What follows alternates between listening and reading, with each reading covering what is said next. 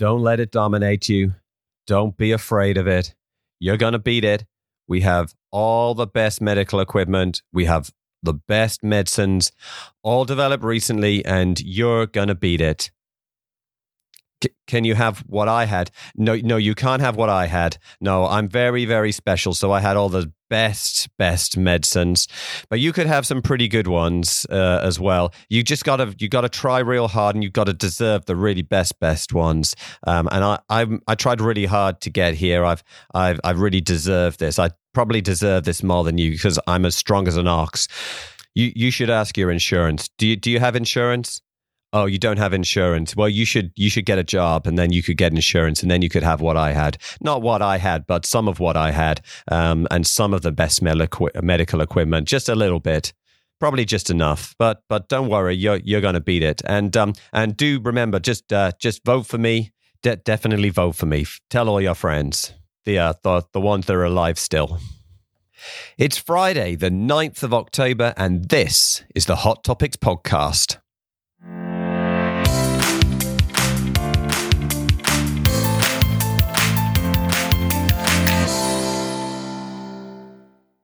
Welcome back, everyone. Thanks for joining us once again. This is the Hot Topics podcast from MB Medical. I am Neil Tucker, and I'll be taking through the next 20 minutes about the latest news and research in the medical world.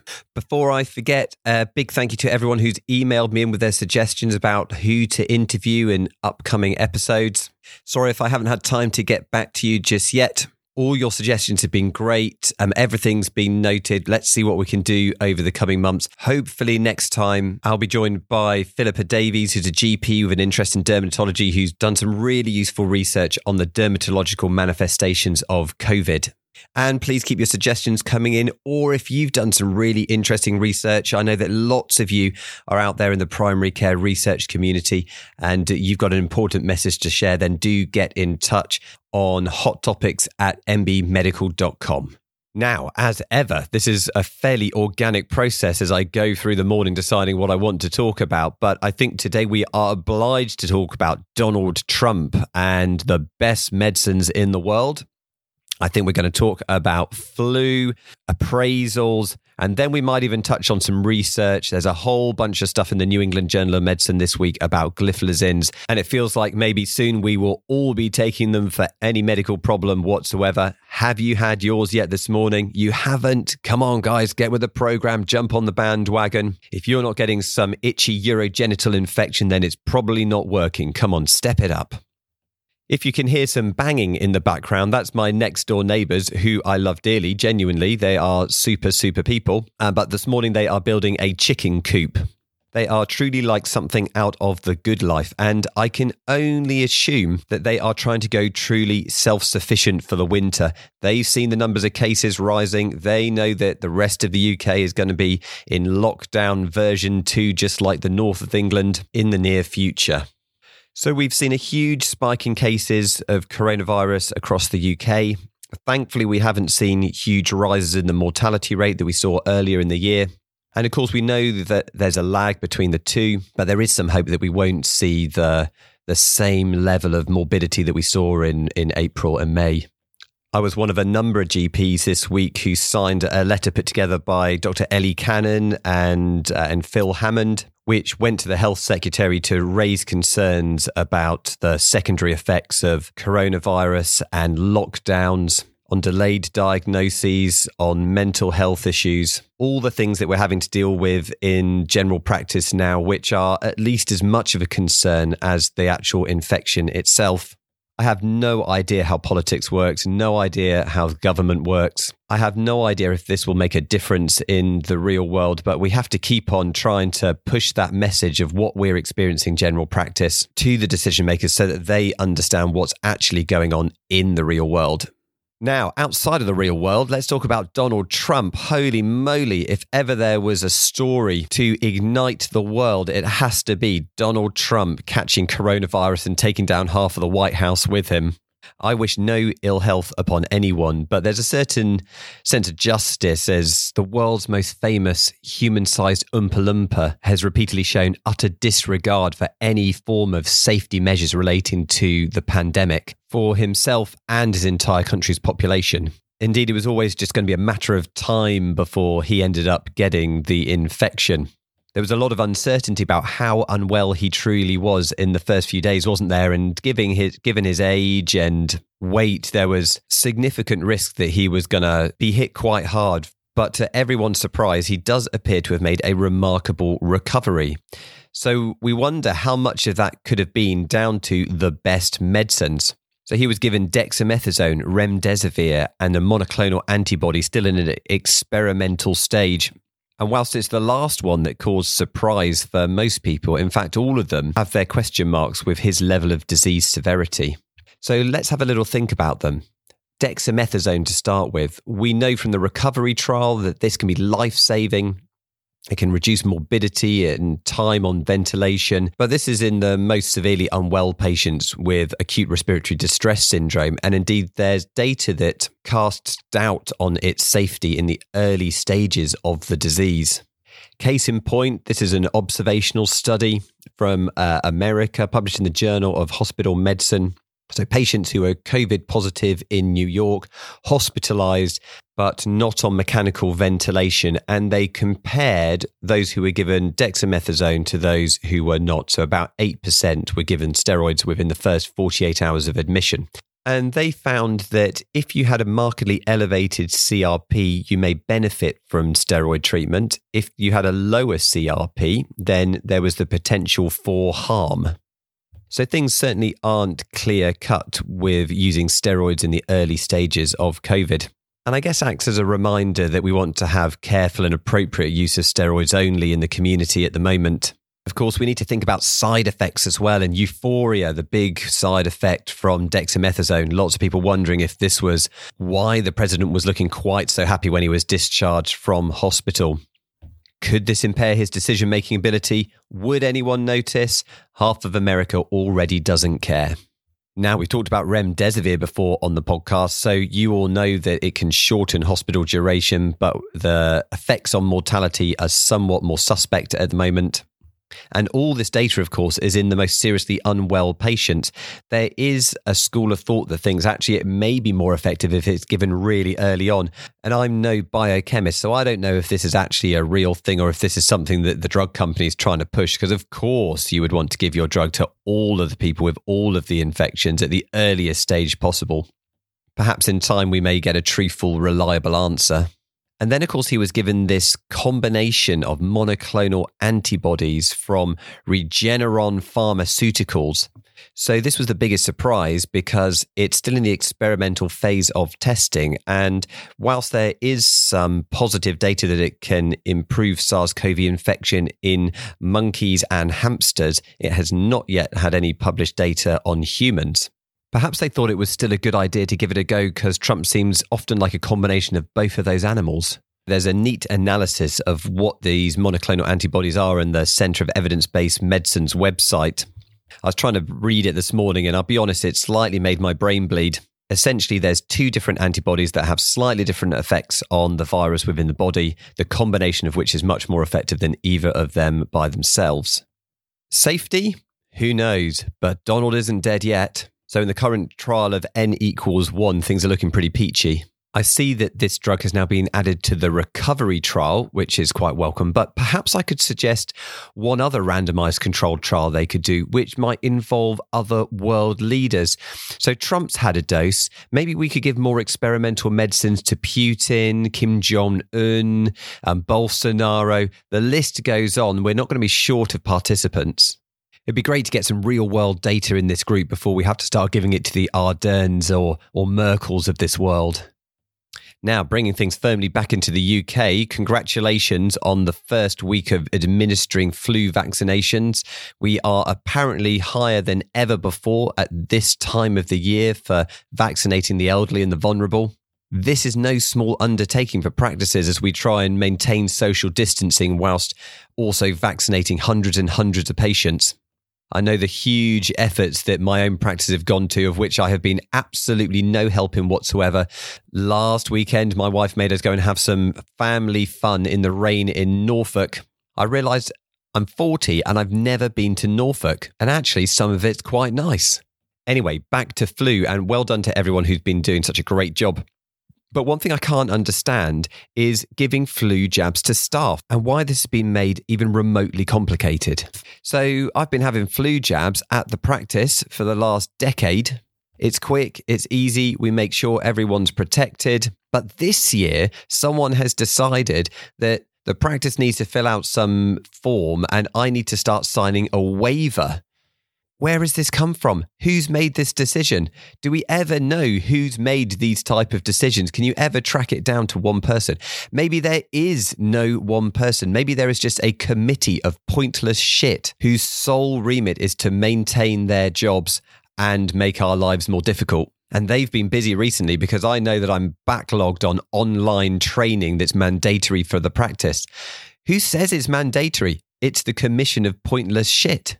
I think I've got about 8 hours to do. I did it last year. I've got to do it again. No one knows why. No one seems to be able to challenge it. It's a whole working day and the committee has definitely not rubber stamped me to have a day off to do it, which made me suddenly think about safeguarding training. Now, safeguarding is clearly hugely important. People say that we need to do it better, but then we need to do everything better. We need to do hypertension management better. We need to do asthma management better. Everything needs to be done better. And going from doing 3 hours of level 3 safeguarding training to doing the 16 hours that we now need to do every 3 years, I suddenly realised that we've all just accepted this as a fact as well. And whilst there are ways that we can do this that is not that arduous, and I've written about them for MB Medical, perhaps what we need is not more training to make safeguarding better. What we need is more time. If we had more time, we could deal with those safeguarding issues more effectively. Who knows, we might even be able to attend a case conference for once. So if you do have any idea where the Committee of Pointless Shit hangs out, then please do let me know. I'm going to deluge them with so many moaning letters that they won't have any time to make up more nonsense for the rest of us. And perhaps, just for once, we could just get on with some work. Good news about appraisals, though. So, of course, those are much easier this year and are meant to be focusing on our well-being. My appraisal is coming up in a few weeks, so I've just filled out my portfolio this time, and I have to say it is much, much less. My appraiser said it will take about an hour, and it took about an hour. This is a big improvement. I got to the CPD section, and it says in it, you do not need to put anything in here. And yet there's some kind of classical conditioning that I've had over years of e-portfolio as a trainee and then appraisals as a qualified GP that just started making me break out in a sweat at the thought of not writing anything at all. I did some CBT, I've worked through it, I've left it blank. I think this is going to be a winner. Not everyone is quite so sure though. I was reading in the very latest BJGP an editorial by Margaret McCartney and Victoria Zoe Brown. Victoria, apologies. And I have absolutely no idea how to pronounce that name. I tried to look it up on the internet and I've still no idea. So please, if you're listening, I'm ready to be informed. I digress. The bottom line is that they've never been convinced about appraisals because the evidence of benefit is very limited. And we all know that they take a lot of time and a lot of money. They have big concerns about this new concept of turning it into a well-being appraisal. What does well-being mean? What are appraisers meant to be? Are they meant to be life coaches? Are they meant to be counsellors? What are we trying to get from all of this? I have to say I've rather enjoyed my appraisals over the years, and that's particularly because the appraisers I've had have not focused on the CPD and the quality improvement stuff that I've already written down, that we've already submitted, that they've already read through. They have been focusing more on what I'm looking to try and achieve. What do I want to do in the future? They have been a bit more like facilitators or life coaches, and I think that's been quite useful for me. And while I'm looking forward to my next appraisal, you do wonder about the well-being component. How do you feel? Well, you know what? I feel pretty tired. That is tricky. Maybe what you need is some time off. Or even better, you could do me a fitness to work note saying that I could be fit to work if Dr. Tucker is allowed to only see patients and not have to do all the drudgery made up by the committee of pointless shit. Now, I think my tirade has gone on long enough. Shall we actually have a look at some research? So we have got 3 studies that have published in the New England Journal of Medicine this week, and they all look at the SGLT2 inhibitors, or the gliflozins. So we've got one on empagliflozin, got one on ertugliflozin. Don't think we can get that one in the UK at the moment, but we can get dapagliflozin, which is also in the mix, and they're all looking at slightly different aspects of illness. So firstly, empagliflozin. This was in patients with heart failure, not diabetes, just heart failure with reduced ejection fraction. And it was a double-blind RCT comparing 10 milligrams once daily of empagliflozin to placebo in addition to standard therapy. So the primary outcome, which was a composite of cardiovascular death or hospitalization for worsening heart failure, was 5% less in the empagliflozin group. So that's an absolute risk reduction of 5% from around 25 to 19%. Now, most of that was driven by reduction in hospitalizations rather than improvements in mortality. The mortality benefits were pretty modest, about 0.5%, which fails to reach significance. But the improvement that they're seeing in hospitalizations is still quite welcome, because that, of course, is going to directly affect their quality of life. And indeed, in a secondary outcome that they measured, which was a quality of life score, there was some improvement in that with the use of empagliflozin. There was an increase in uncomplicated genital tract infections with empagliflozin, but other more sort of serious concerns that we had about hypoglycemia, lower limb amputation, bone fracture didn't differ between the groups. Plus, side effects that we often associate with other heart failure medication like hypotension and hyperkalemia, renal dysfunction, weren't seen with this treatment. All of these outcomes were irrespective of whether someone had diabetes or not. So next we've got ertugliflozin, and this was in patients with type 2 diabetes, and they were looking to explore cardiovascular outcomes in this group because it hadn't previously been studied. And they found that ertugliflozin was non-inferior to placebo for cardiovascular outcomes. But the surprising finding was that they didn't reach significance for any cardiovascular benefits in this group, really calling into question this notion about whether it truly is a class effect the SGLT2 inhibitors will help with cardiovascular and renal outcomes, as well as improving their HbA1c. In the discussion, the authors seem to be scratching their heads as well, which must be a cause of much irritation because this is a pharmaceutical-led study. Probably irritating them even more was the fact that the third study in the journal this week on dapagliflozin in patients with chronic kidney disease had a very positive outcome. They again used one of these slightly irritating composite outcomes of sustained decline in eGFR of at least 50%, end-stage kidney disease or death from renal or cardiovascular causes, and there was around a 5% absolute risk reduction compared with placebo. Plus, when looking specifically at mortality, there was a 2% absolute risk reduction from dapagliflozin versus placebo. So yes, I think we're going to see more of the SGLT2 inhibitors, maybe not so much of ertugliflozin right now. That's okay. It doesn't roll off the tongue quite so easily. Of course, in the ideal world, we'd never need to use any drugs anyway. So that brings me on to the last paper in the BMJ this week, the effect of exercise training for 5 years on all-cause mortality in older adults. So this was a study from Norway, randomized controlled trial of people in their 70s, and they would either get twice weekly sessions of HIIT training, so high intensity interval training, or MICT training, moderate intensity continuous training, or they follow the national guidelines on physical activity. In short, they found that HIIT training was most effective at improving your mortality with a 1.7% absolute risk reduction versus the usual nationally recommended physical activity guidelines. The moderate intensity group actually did slightly worse with an increased mortality of 1.2%. And that's because they actually had a fairly healthy population at the start of this that were already doing quite a lot of physical activity. The main message we can take from this is the more you do, the better. If you don't use it, you will lose it. I've been reading in a cycling magazine this week a report about a chap called Dr. Lazarus, who's a medic initially from South Africa, who when retired started looking into longevity. And he found that people in their 80s, which included himself, who do regular long distance cycle rides, I'm not talking about going around the world, I just mean for a few hours, have biomarkers of age in their blood that are the same as 20-year-olds. All of which tells me I need to get out on my bike more. So I think I'm going to shut up and I think I'm going to do exactly that. I am going to love you and leave you.